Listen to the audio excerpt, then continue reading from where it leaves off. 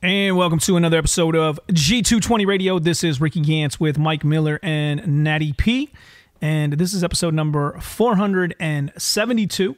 It's 472. We are beginning a new series this week, starting off a whole new series. We're going to be going through the epistles of John and starting in 2nd John. And so really looking forward to this series. Let's see how these other guys are doing and what they're thinking about this series as well. Mike, what's up, brother? Yeah, new series. Maybe we'll finish it. Maybe we won't. Who knows? There's excitement there, a little uncertainty. You know, maybe it'll go like Proverbs. Maybe it won't. No, we will finish Proverbs. We will finish the 1689. Let's not put doubt in the minds of our few faithful listeners. We will get back to those series for sure.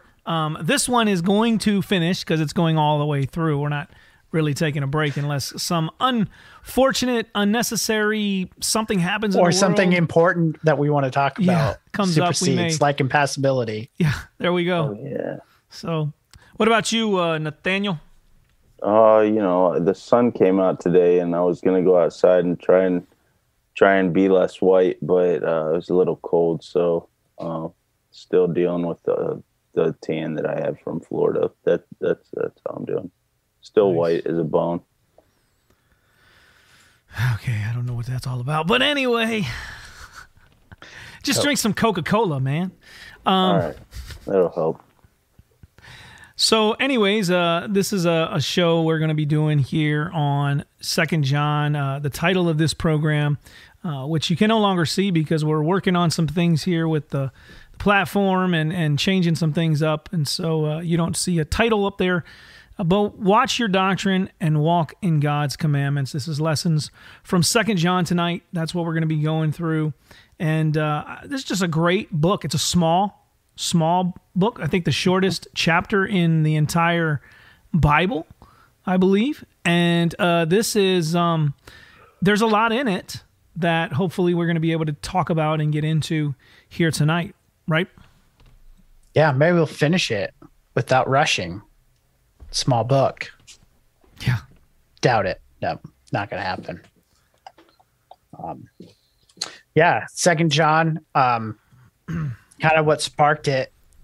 I taught Sunday school this last week on verses 9 through 11. And so we've been going through it in my Sunday school. And why not, make it do double time? So pretty exciting just like it is. It's a good book. If, scholars are right that this is possibly a cover letter to 1st John, there's just a lot of good, concise themes that John kind of teases out in 1st John. So it's good to kind of stop and to think and to read and try to figure out who this elect lady is that just happens to show up in verse 1. Yeah.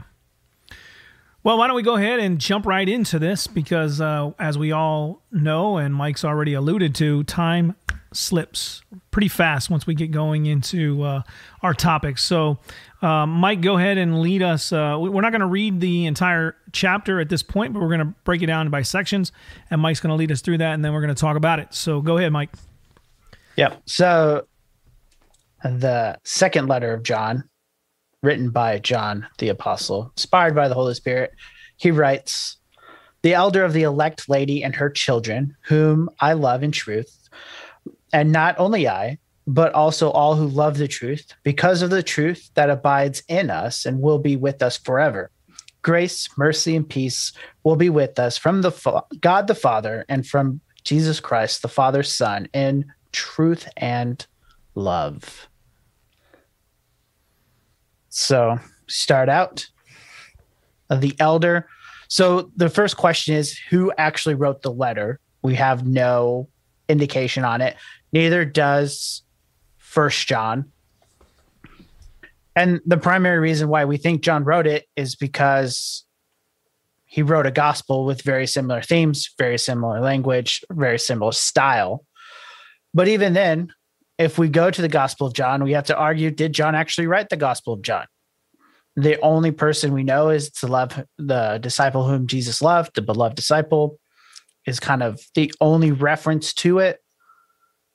In this case, then we go to church history, which fills us out that this is indeed John, the apostle, and probably writing all of these in a very similar time frame, most likely, depending on the scholar, towards in the 60s. Some may even say later. Depends some even how you date Revelation. If is that a 90 or is that closer into the 60s? It plays in it. But for now, John wrote this letter inspired by the Spirit, and he writes it to an elect lady, which also no little ink has been spilled on this. I'm trying to figure out who this elect lady is. And that's still a debate today. Yeah. One thing to say about it is it really doesn't matter all too much an interpretation.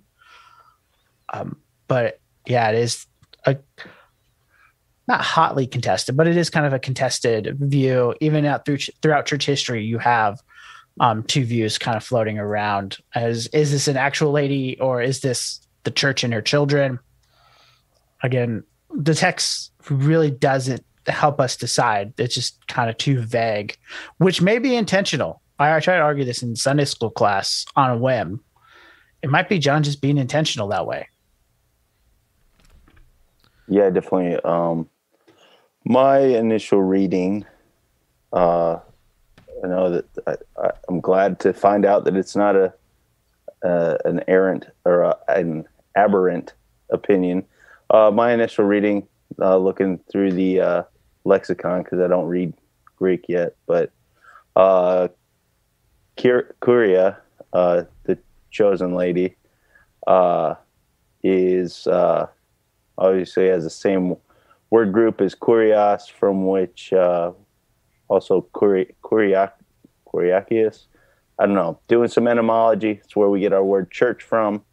So that was my opinion, that it's the church and her children. That was my initial thinking. Yeah, that's pretty much where I'm kind of leaning more to. Again, I don't think it's going to matter whether it's an actual lady or if you're thinking it's the church in the reading of the text. But this does apply. John is writing to a specific person or to a church, and the things that he is saying in this book still apply to us today. We can take these principles and we can utilize them. And so I think either way, wherever you come down on that, whether it's an actual individual lady that he's writing to or it's a reference to the church, and I take that view myself because as it's writing, when it gets to verse 13, it says, "To the children of your elect sister greet you," and we know that the church is referred to at times as a she, so that the sister churches, and so that's why I take that view. But again, I don't think it's going to change what we read inside of it, whether it's to a church or to a specific individual. Yeah, I mean, and I think it's key, and I think that's what helps, which maybe is why we can say, kind of in the end, does it matter? Well, it's something we should obviously try to study. There's a point in which getting too far deep leads it out, because you could either agree with what you two have presented as that this is the church and it has been the common view throughout church history, or you can go against or you can believe with Athanasius and say it's to elect lady or Matthew Henry. There's just come some random people there. Yeah. Not so random.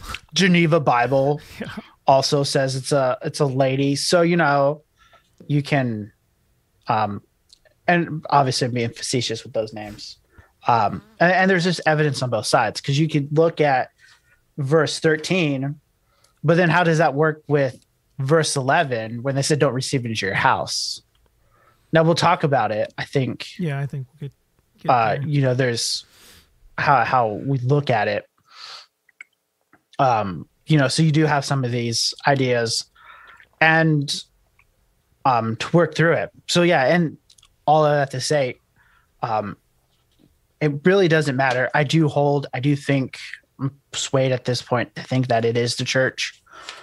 Some of the language has it, but consistently Let me ask you, because you've been to seminary, you've got your or degree, right? So could it be? Do we see this in other, like we see in the scripture, in Revelation, in prophetic language, things that are mentioned from the Old Testament? Could this be something where you said it's being kind of vague or ambiguous out there with this? Could it be of a concealing, not wanting to let people know what he's necessarily referring to? So it could be the church in this sense.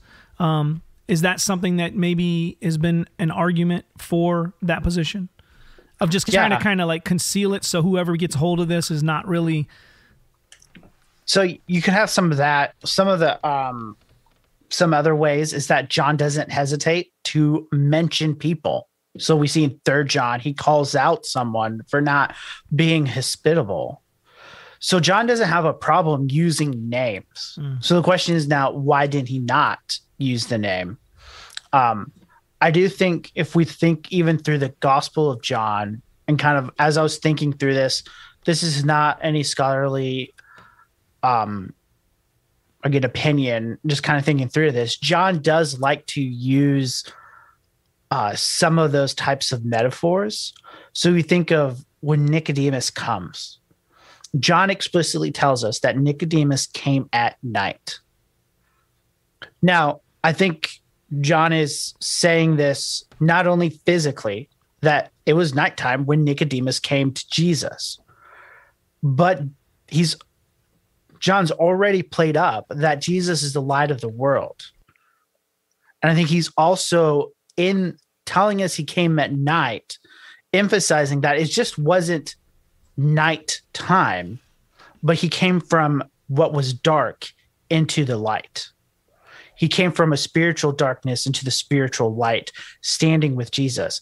Again, John does this. So is this John, again, being kind of vague and trying to maybe play both of those lines? Like, is it to not only a lady and her children, but does this lady have a church in her home? Is she like Lydia? And is this kind of then with this dual nature type of idea? The analogy doesn't work perfectly because of kind of the physical spiritual sense, but I do think, John kind of does this. He wrote Revelation.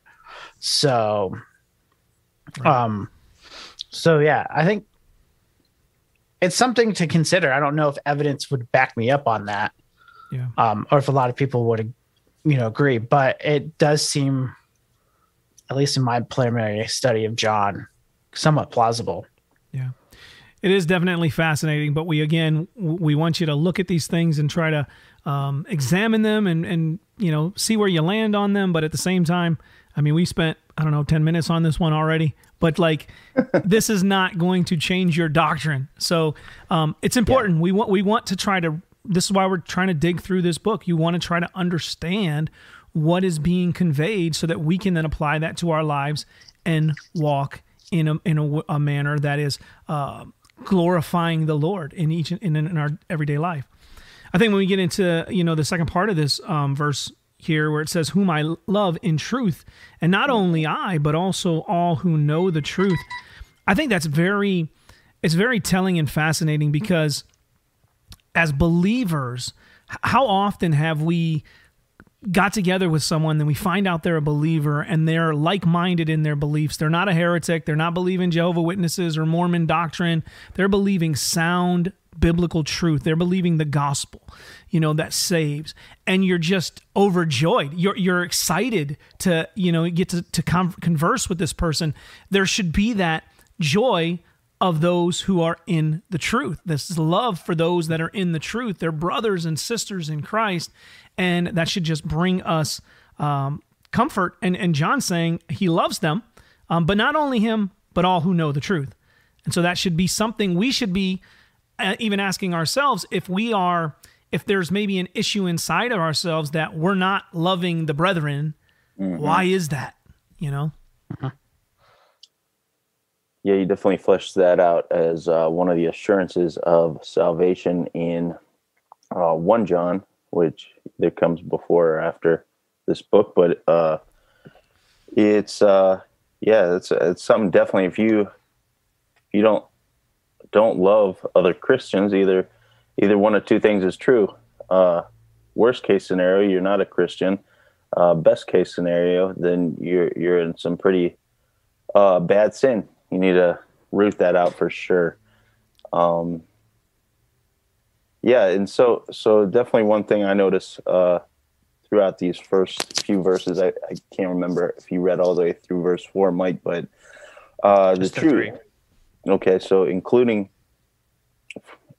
verse 4, but even if we limit it to the first 3, truth is mentioned several times in this passage.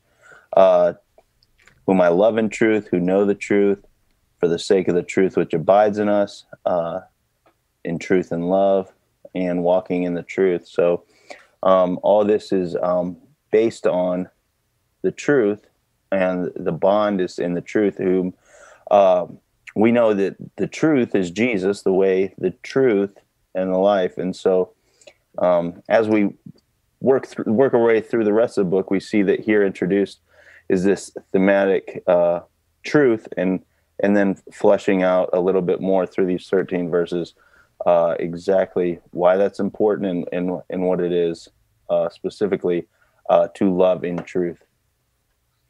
Yeah, I think it's important to think that truth isn't just, I mean, you even just went to verse 6, but even in verse 7, you have those who don't love the truth, the heretics. Verse 9 really puts that in perspective, because those who have the truth have the Father, Son, and those who do not have God. Right. How that plays out, and then application verses 10 and 11, and then he, finishes up that wanting to talk to them face to face and that desire. And so truth really penetrates this entire epistle. It's not just a theme he starts on. You have the importance of kind of truth, those who don't believe, and now how do we react to that? And I think that's a point to hold on to, because even the idea, because the truth that abides in us, well, this idea of abiding is used. I looked this up for my Sunday school lesson. It's used 107 times, and 60 to 70, I want to say, is used by John, and it becomes very important theologically, so much so that the Keswick theology that is part of the holiness movement coming out of Wesleyan theology, kind of the idea of let go, let God, connects abiding with the second blessing, being filled with the Holy Spirit, which the charismatics would later have with the speaking in tongue language. So it's so important that you have now kind of this heterodoxal view entering the church fairly recently, really hanging on to this idea of abiding. Again, John just understanding, but abiding in truth are always kind of connected in John. Yeah. And as you were saying earlier there, Nathaniel, about the fact that if we don't have this love, as Mike was saying, this abiding love that's within us, then we really need to ask ourselves why. And as we go into this next verse here, John says, grace, mercy, and peace will be with us from God the Father and from Jesus Christ, the Father's Son, in truth and love. And that 3 words there, grace, mercy, and peace, is, it will be with us believers. If you're not a believer and you're listening to this program right now, you have not received that saving grace of God. You have not received that mercy, that salvific mercy that God does not give us what we actually do deserve. And the only way you can have peace is to come to Jesus Christ. It's the only way you'll have peace with God. And so that's why when you're abiding in Christ, as what is it in John 15? Is it 15 where it talks about abide? Or am I off? Yeah, John 14, John 15, John 16. It's all. But we abide that. in him. And when you're in Christ, you receive that grace, that mercy, and peace with God. Yeah, I think it's important to think. Now, Paul usually just says grace and peace. So John adds mercy here. But even grace and peace are very common ways to start letters. Grace would be what the Gentiles would normally start kind of in their blessing in this part. Peace is shalom, comes with the Jewish. So a lot of Jewish letter writers would give peace. But as you said, when the Bible writers start using these terms, they're just not using them flippantly because the culture's using them. Comes with it is the theological underpinning that we have grace, mercy, and peace from God the Father, from the Holy Spirit, his Son, in truth and in love. And there's a sense in which the Holy Spirit is what binds all of this in love. And so you kind of have a Trinitarian statement here that which is connected to love, and we see this with God's Spirit, is bringing us all in together. The Spirit abides in us. It gives us the truth, and it comes in it. So we see just the rich doctrinal beauty that comes here, and which seemingly may not be Trinitarian, but when you consider what the Holy Spirit is and does as a person of, you get this rich unity and see how important the Trinity is within Christian theology. Yeah, extremely important. I think this is a huge topic, and I'm going to save it as we get down a little bit further. But this is very important. So if you're going to abide in, as it said, the truth, you can't just have your own truth. It has to be something that's grounded in God, because God is the one who gives us truth, right? Right. Yeah. And you in order to know what the truth is, you need that revelational epistemology, or that theory of how you know what you know, that theory of knowledge, where the truth is outside of you and comes to you and is shown to you and is objective and not dependent on you. And the only way to have that is both by the book of nature, of course, but even that ought to be tested by God's special revelation, which is his word given to us, both through his prophets and apostles, and chiefly through his Son. In these last days, yes. So John continues, as now we kind of move into the body of the letter, and he starts off by saying, I rejoice greatly to find some of your children walking in the truth, just as we were commanded by the Father. And now I ask you, dear lady, though not as though I was writing you a new commandment, but the one that you've heard from the beginning, that we love one another, and that this is love, that we walk according to the commandments.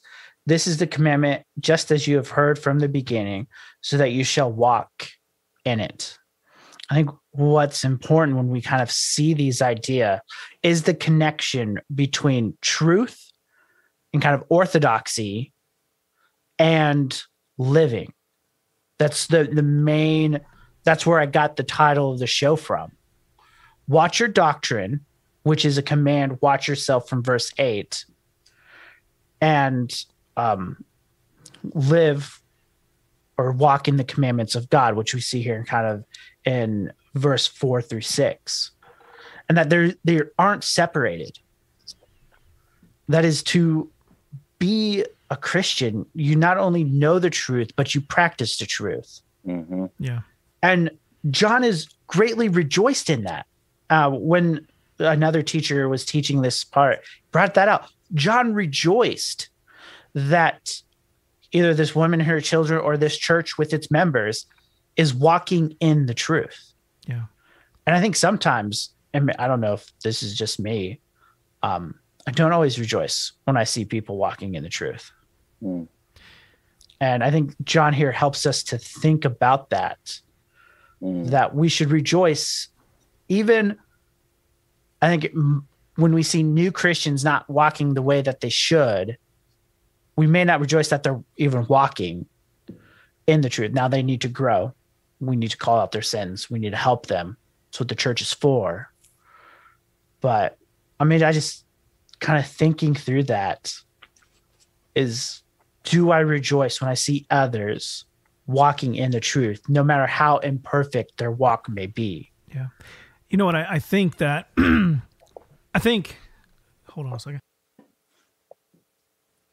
I think that we can become so skeptical or kind of pull back when somebody comes up or we meet somebody, especially doing evangelism on the streets quite often, right? Or doing a lot of evangelism.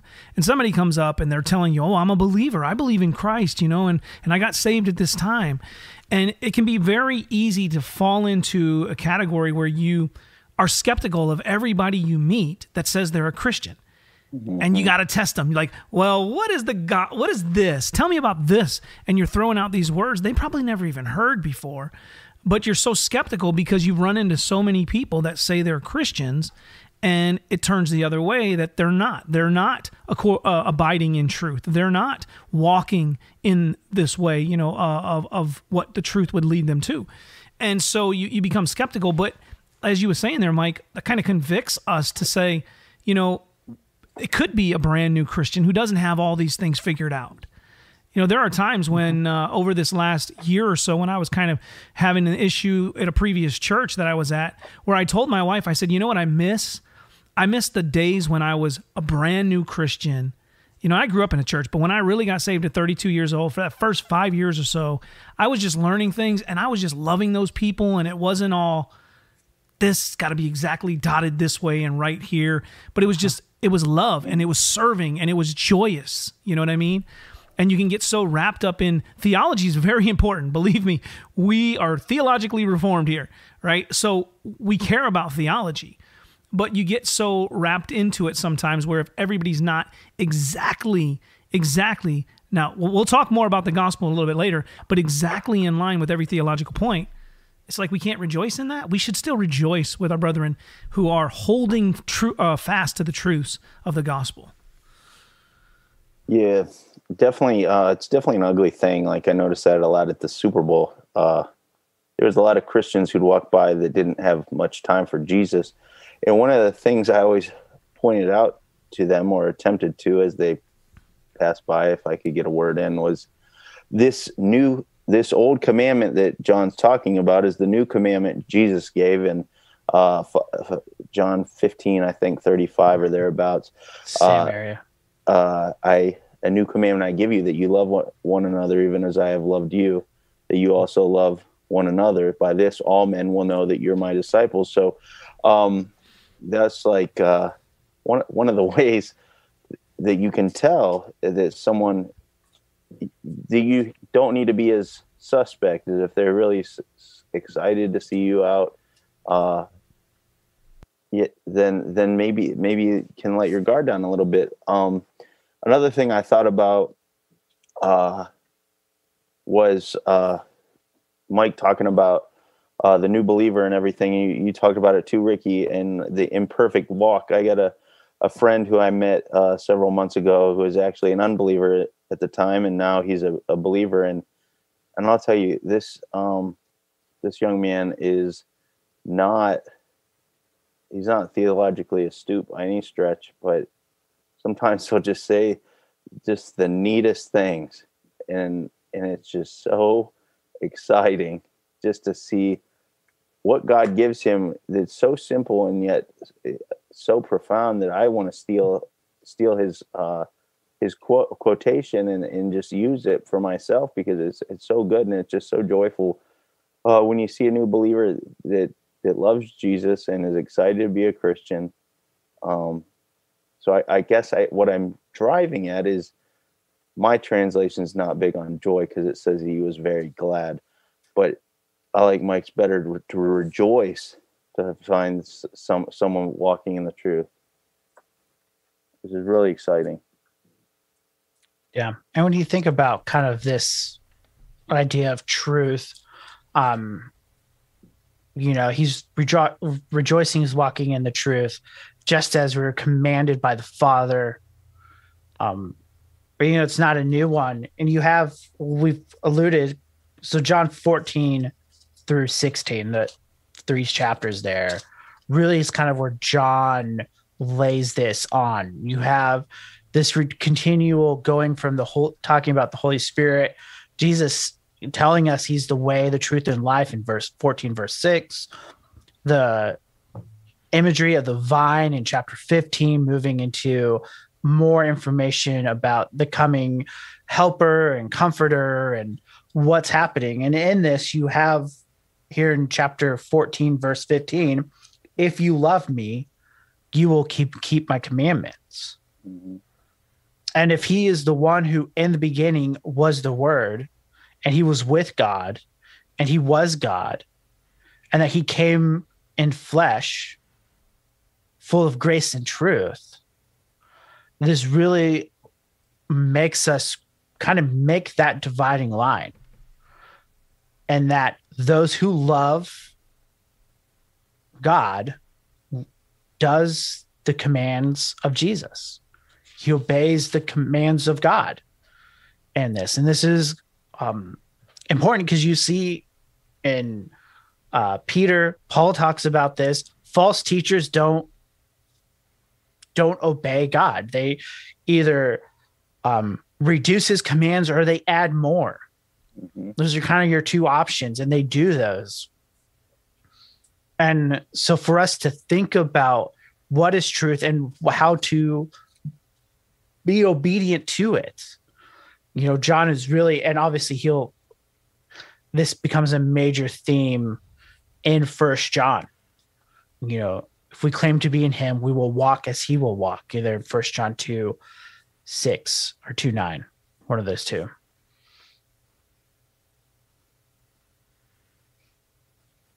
So do you want any more comments on this section? Yeah, definitely walking as Jesus walked, and in keeping the commandments. If you love him, you'll keep his commandments. I really like the way it's put here in verse 6.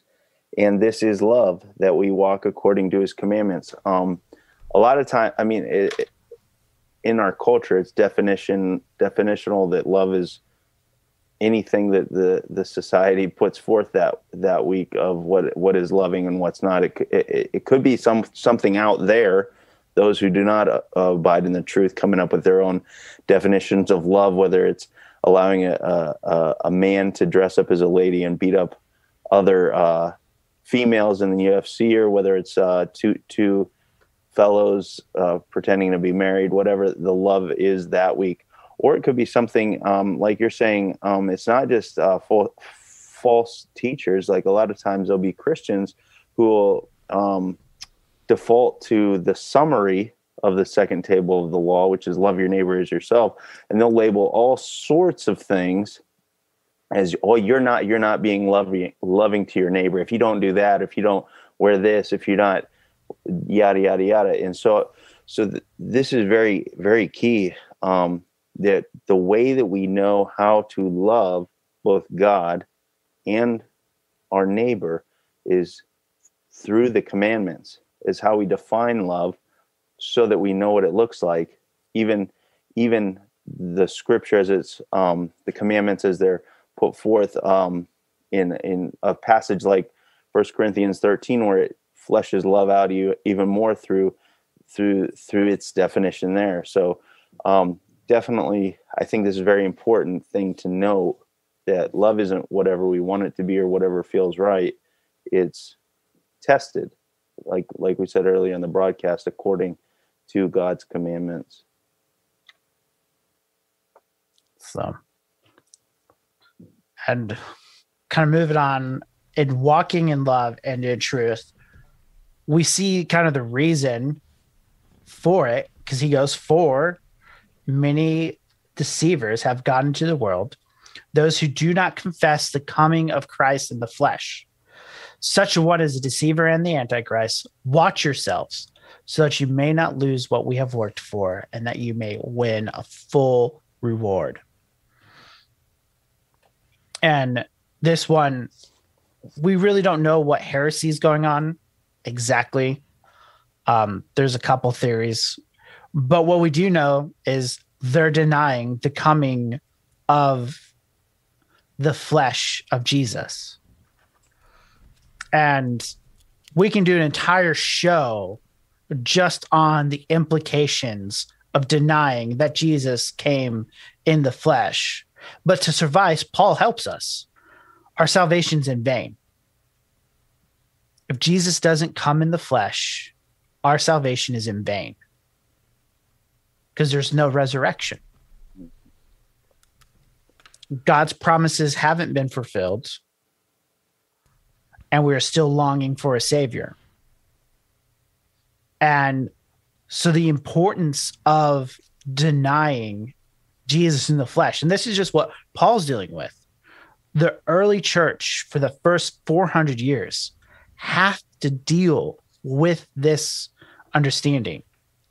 The Donatists believe this, that Jesus didn't come in the flesh. The Arians believe that Jesus wasn't fully God and denied.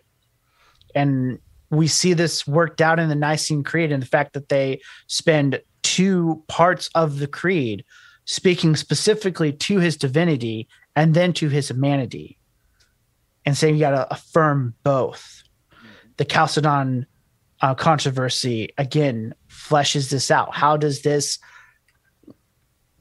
person, Jesus Christ, both be God and man? Does he have one will? Does he have 2 wills? Or there is a blend?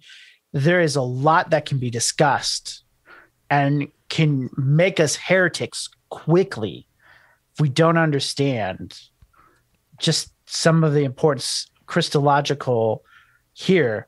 And it should be noted. I mean, those who deny Jesus came in the flesh, they're a deceiver, who we know John connects to Satan, and they're the Antichrist. They're against Christ.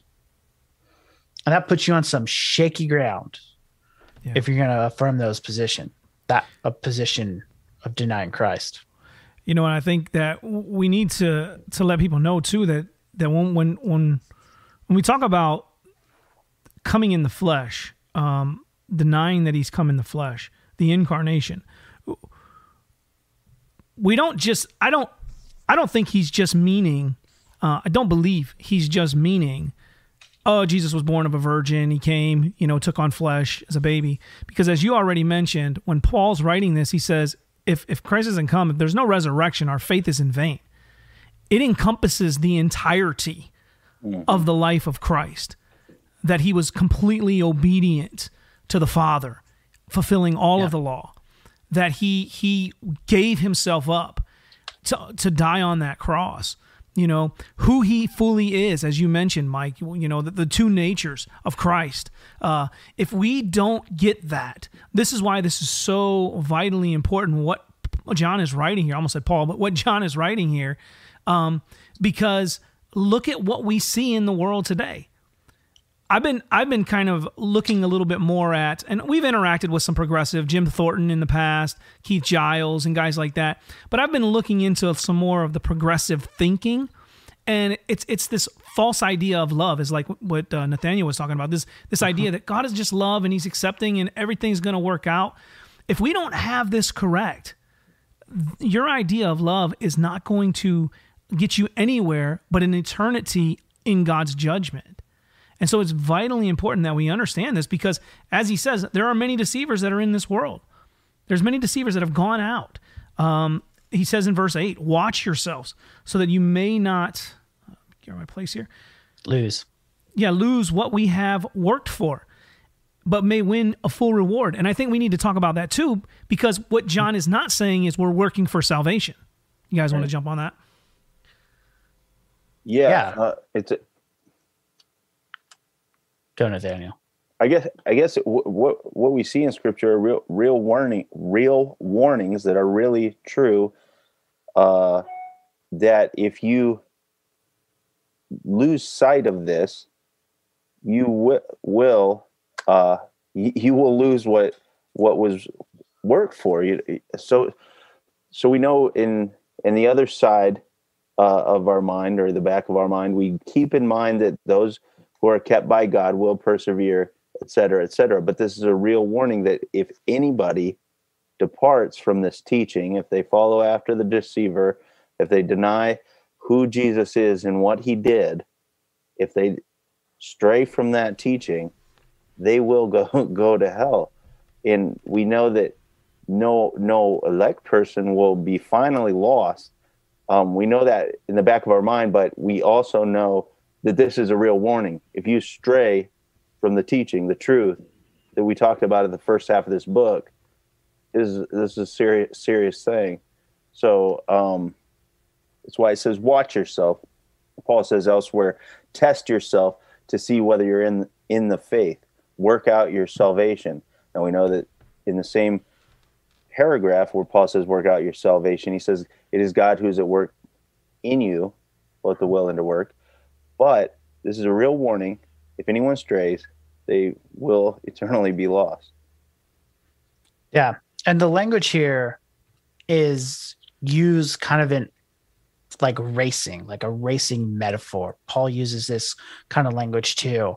Right. And that to watch ourselves is, and as you're saying, to be perseverance, to not lose sight of the end goal. Like a runner who's trying to win the prize, to win the reward, to cross the finish line, doesn't lose sight to what they're doing.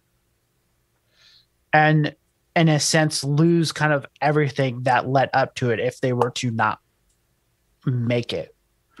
And so the commands to watch yourself, like you said, Philippians 2, to work out your salvation with fear and trembling. The ideas of kind of why we need to understand salvation more than just justification. That salvation is a process in which occurs in 3 stages. That when Christ redeems a person, he justifies them before the Lord. And that the commands then here are not to win our justification. We have been justified. That the commands now draw us to become more conformed to the image of his Son, to become more holy, to become more like we're supposed to be. And he does it through the power of his Spirit as he works in us until we either die or he comes again and we are glorified in renewed bodies, sitting before the judgment throne, realizing not I, but Christ who's in me that saved me. And so to watch yourself is for the here and now, to ensure we do not stray to the left or to the right, that we keep pursuing the upward calling of knowing Jesus Christ. Yeah. Something else that I didn't want to get lost either is that in giving the stern warning that we just gave, I don't want someone to think that you can't have assurance as you watch yourself and as you run the race. If you haven't seen it yet, viewer, I would commend our episode. I believe we did Assurance of Salvation from the London Baptist Confession. I think here too, even for those who are redeemed elect Christians, if you avert your eyes, if you stray here or there, your assurance is going to be weakened as well. So even if you do finally reach the end, during that time that you've strayed from the teaching, your assurance and your felt assurance that God loves you, that you have peace with God, that you know Christ, that you have joy in the Holy Ghost, that your grace is increasing, that assurance is going to be weakened if you neglect the means of the assurance. So I think that is something worth noting here as well. Yeah. Did you include verse 9? I did not. Okay, let's move on to the next section then. You want to get on? Yeah. I see it in your eyes. So, verse 9, everyone who goes ahead and does not abide in the teaching of Christ does not have God.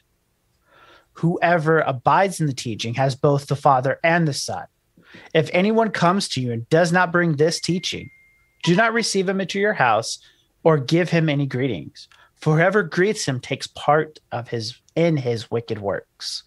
What do you got for us in verse 9? Well, see it. It was just what Nathaniel was saying there, and we've already been talking about this abiding in Christ, and as we're saying, look at your assurance, right?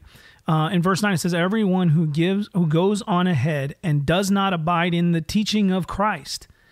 So if you want to know, have assurance, one of the ways is, are you abiding in the teachings of Christ?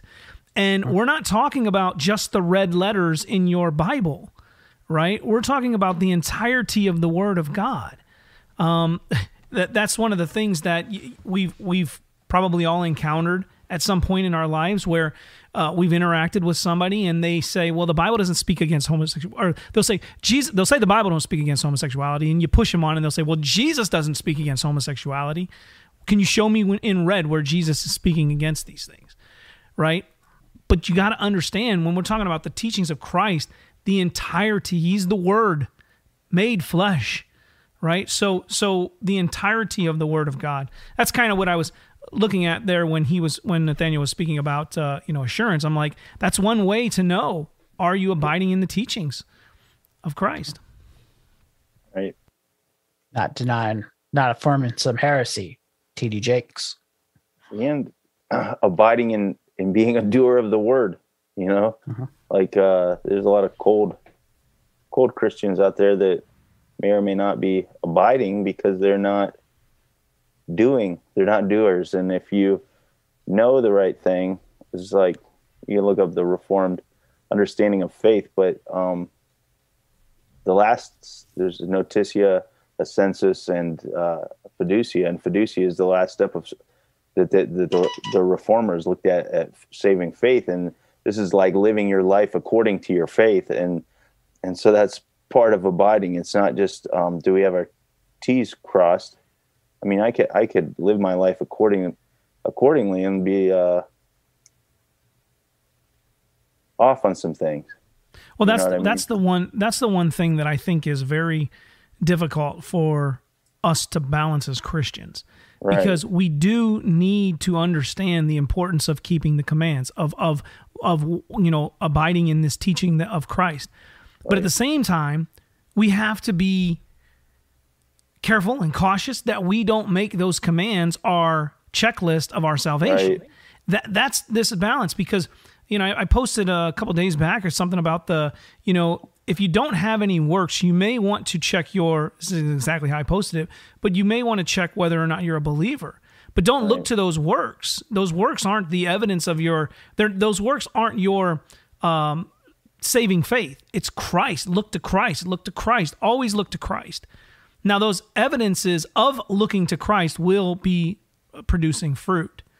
But we can become very legalistic. We can become very, we can create idols in our hearts of certain things, in a checklist, and say, well, I'm doing this, therefore I must be walking with Christ, and completely not be walking with Christ. Right. I mean, how many people have we seen who have not been watching themselves, who are not abiding in the teachings of Christ? Ravi Zacharias is one recently. How many others in the past who are going out there saying these things, but they're not living these things out?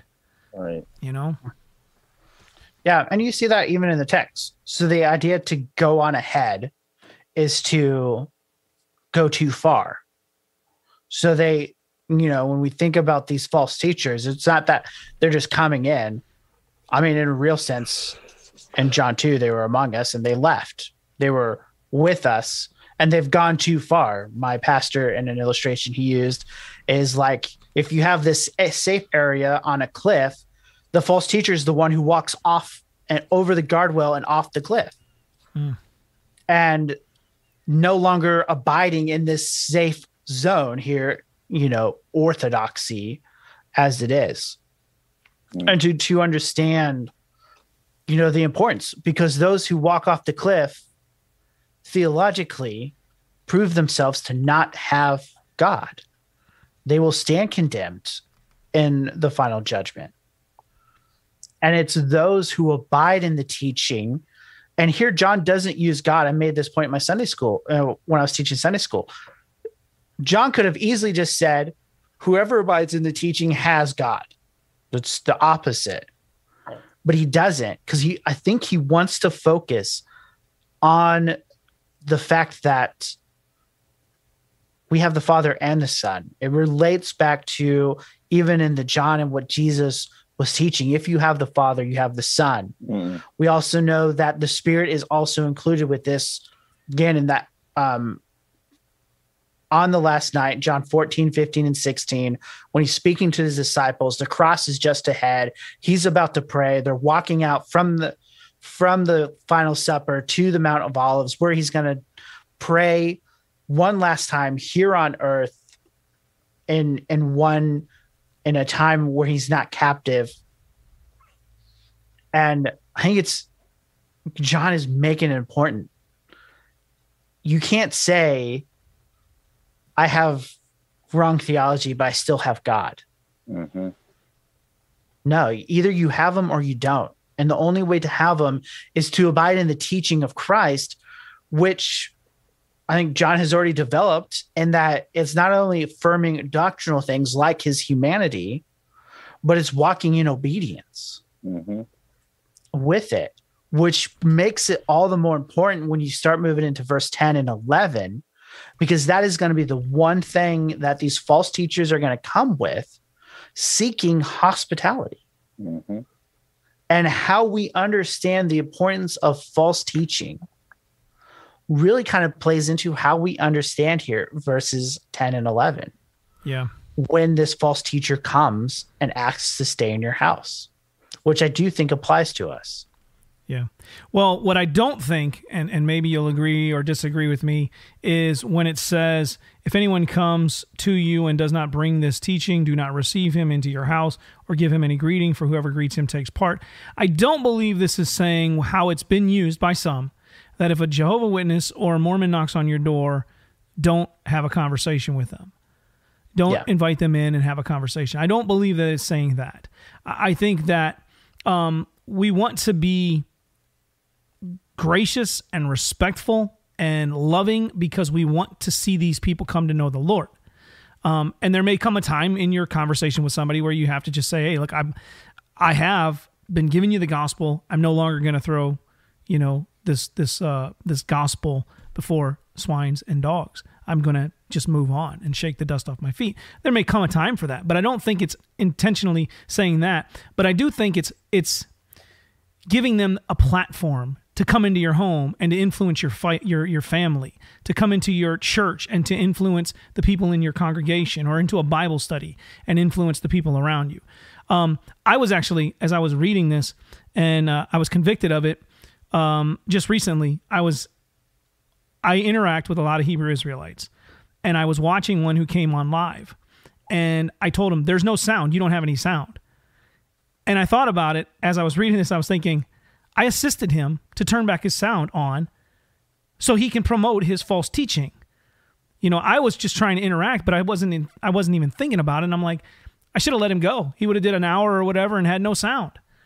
And I think it also applies to, building mosques for, like fighting to build mosque for Muslims. I don't think we should do that. We shouldn't assist them to promote their false ideologies and their false teachings. Yeah, I think that's the important point. Kind of the principle we can take is the idea is showing hospitality to promote their false teachings, which are wicked works. So I think culturally, when we think about this in their time, the idea of the home, I think, is connected to not only the church because they would have a lot of house churches. But the very fact that there is a lot of traveling preachers or teachers, they relied on the hospitality of people as patrons to stay alive, especially Christian teachers, because inns are not like going to a Holiday Inn. Yeah. They were full of corruption and licentiousness. And so a Christian teacher isn't going to want to be caught staying at an inn. That's not going to look good. And so the idea, I think, coming here is, look, don't give them the opportunity to spread their false teachers. Well, that may not look very like in our context, that is going to look different. Talking to my Sunday school teacher and a missionary professor he had talking about this verse would be like, you don't let Mormon missionaries stay in your house so they can continue to preach their false gospel because they're away kind of from their home base. Like you don't do that. That doesn't mean don't bring them in. Don't try to preach the gospel to them. But is what are we doing to further their platform, even to the point of greeting them in public as if they are a brother, right? By giving them some sort of credence. That's what the idea of give him any greetings. What's interesting is the Greek word for greeting here is translated and sometimes for peace in the Greek Old Testament in Hebrew. So the Greek New Testament, we're in Greek, of the Hebrew. There, we see this in Isaiah 55, verse 8. It said, peace, the Lord, unbelievers won't have peace, is the verse there. Again, he uses this word. It's a greeting of blessing and peace. And so we need to consider how we interact with false teachers. Are we giving them a platform to continue to do it? Because if we do, here to take part of is the verbal form of fellowship.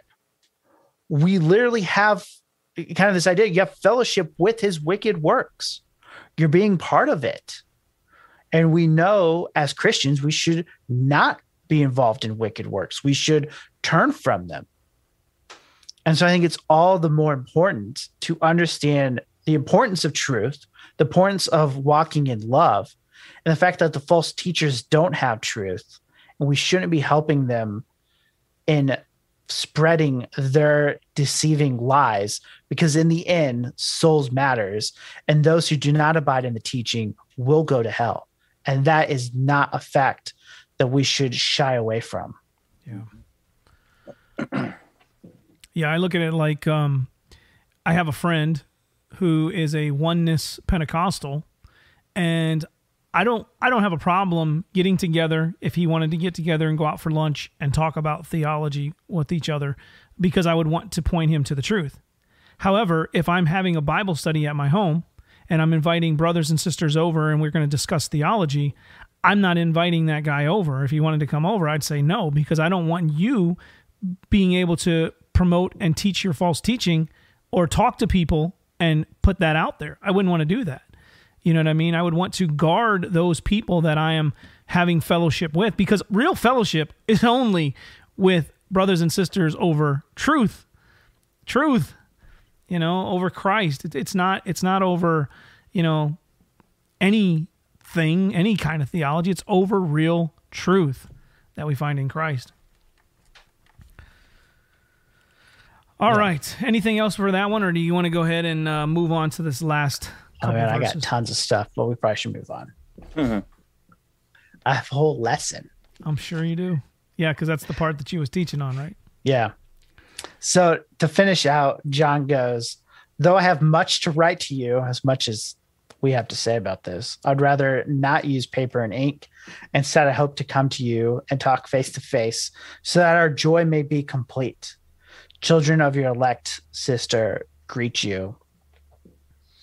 I mean, I think Nathaniel's got some stuff to throw on that one. Simple ending. And I think the importance here of that, of face-to-face conversation to see each other. Paul makes the same remark in Philippians about seeing them and making his joy complete, or even just them having the same mind as Christ would make his joy complete.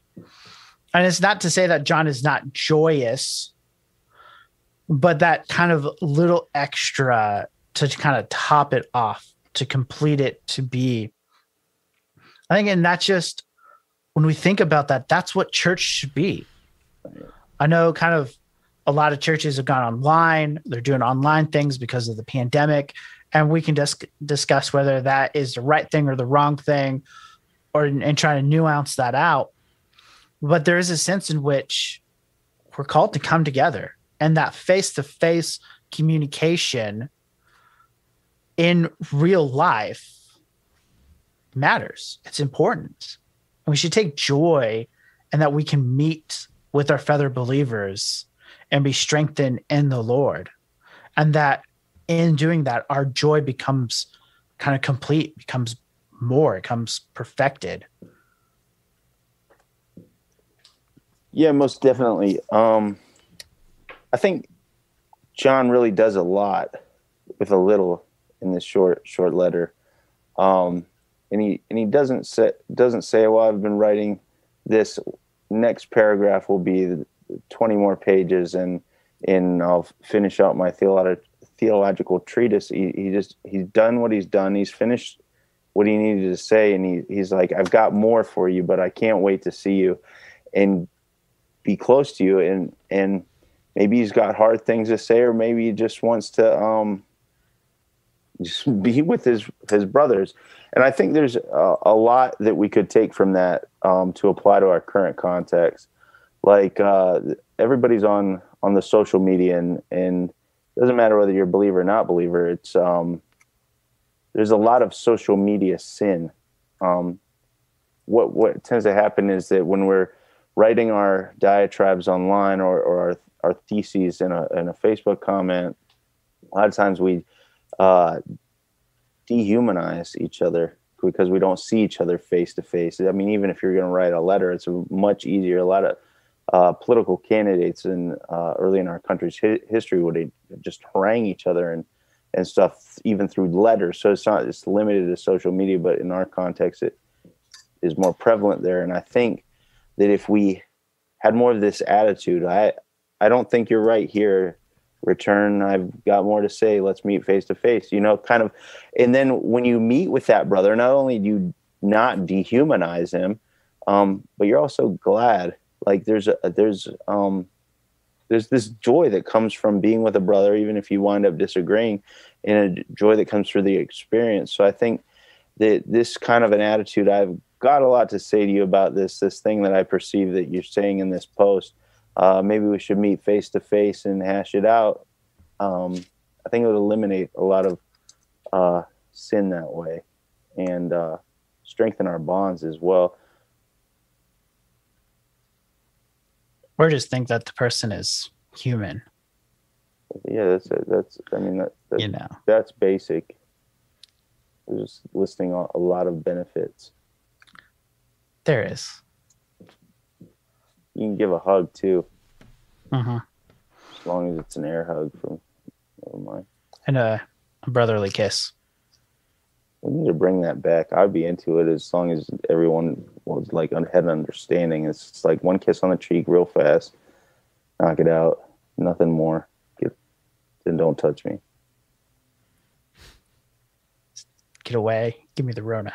You just give me a kiss real quick. Don't slobber. Bring back the holy kiss. Hashtag make holy kisses great again. Just don't hashtag G220 with it.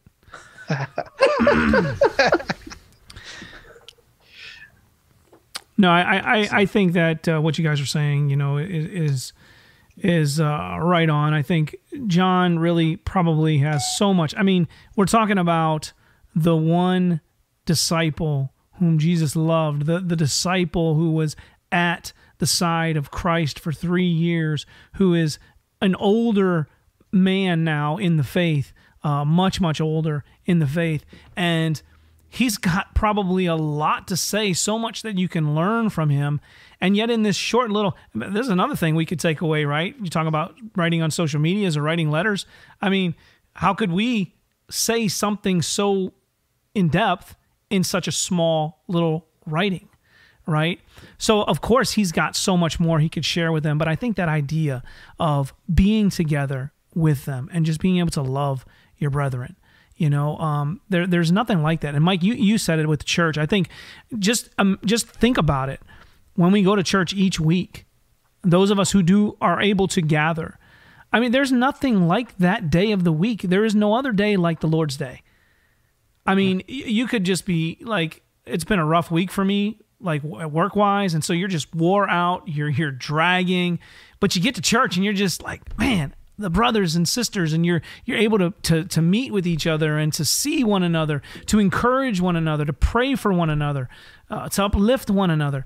I mean, that's just a glimmer of heaven. It's a picture. Yeah.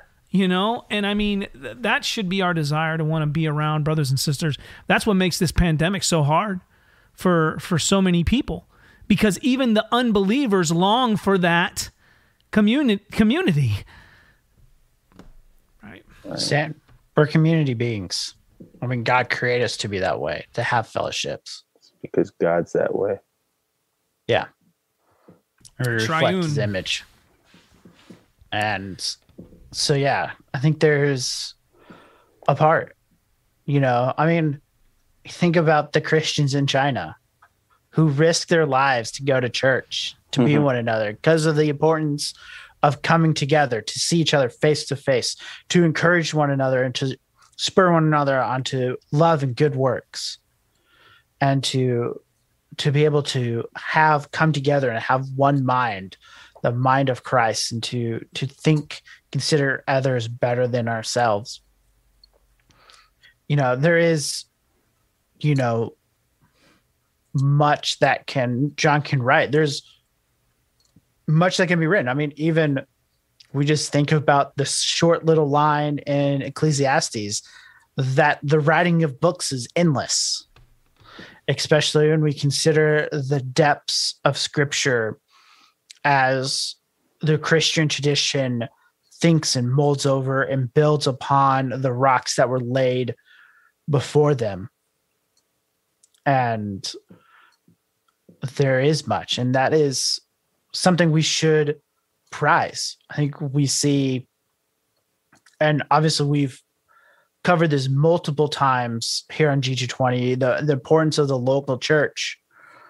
But with the advancement of technology, you're seeing people subtly destroy that. I think John's a good reminder that we can talk. There's good benefits coming together and to long to see each other. On that note there, as you said that, I wasn't going to go here, but we might as well go there, is this idea that there are some people that may not gather together. Maybe their church is gathering, they're not meeting online, but maybe they're still offering where people can watch it online, or they listen to the sermon afterwards or whatever. And maybe they don't go to church because maybe they really do have health issues and they're high risk, and there is a fear of getting something and getting sick. Okay. So if that's your reasoning, I'm not going to be the one to judge you in that. However, there are those who are, I think, utilizing this as an excuse, because then they'll say, well, I can't gather together at church on the Lord's Day because there's a possibility I could get COVID. But then you run into them at Walmart and you're out to eat.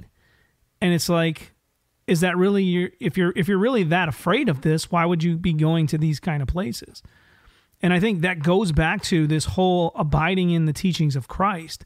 Because if you really were abiding in the teachings of Christ, you're going to desire that fellowship. Now, there may be some reasons legitimately that keep you from that. And that's why I'm saying I'm not going to judge your heart and your motives and your intentions in that. But only you would know that. If you are just have no desire to fellowship, to gather together, so that you can, now with this pandemic, it really just gives you another free day to go golfing or do something that you enjoy to do. Again, you need to go back and check your heart in that, because you may not be abiding in Christ. You may have never abided in Christ. And so that's all I got to say. Do you guys want to wrap it up? Yeah, any last comments, Nathaniel? No. No, I don't. Leave it short. Okay. Well, that's been this episode of GG20 Radio. Watch your doctrines and walk in God's commands. Lessons from 1 John or 2 John. Can't even get the right book. Episode number 472. And join us next week as we tentatively plan for 3 John, another short book. And for Ricky and Nathaniel, thank you for watching on YouTube, listening there on Podbeam. Have a good week and God bless.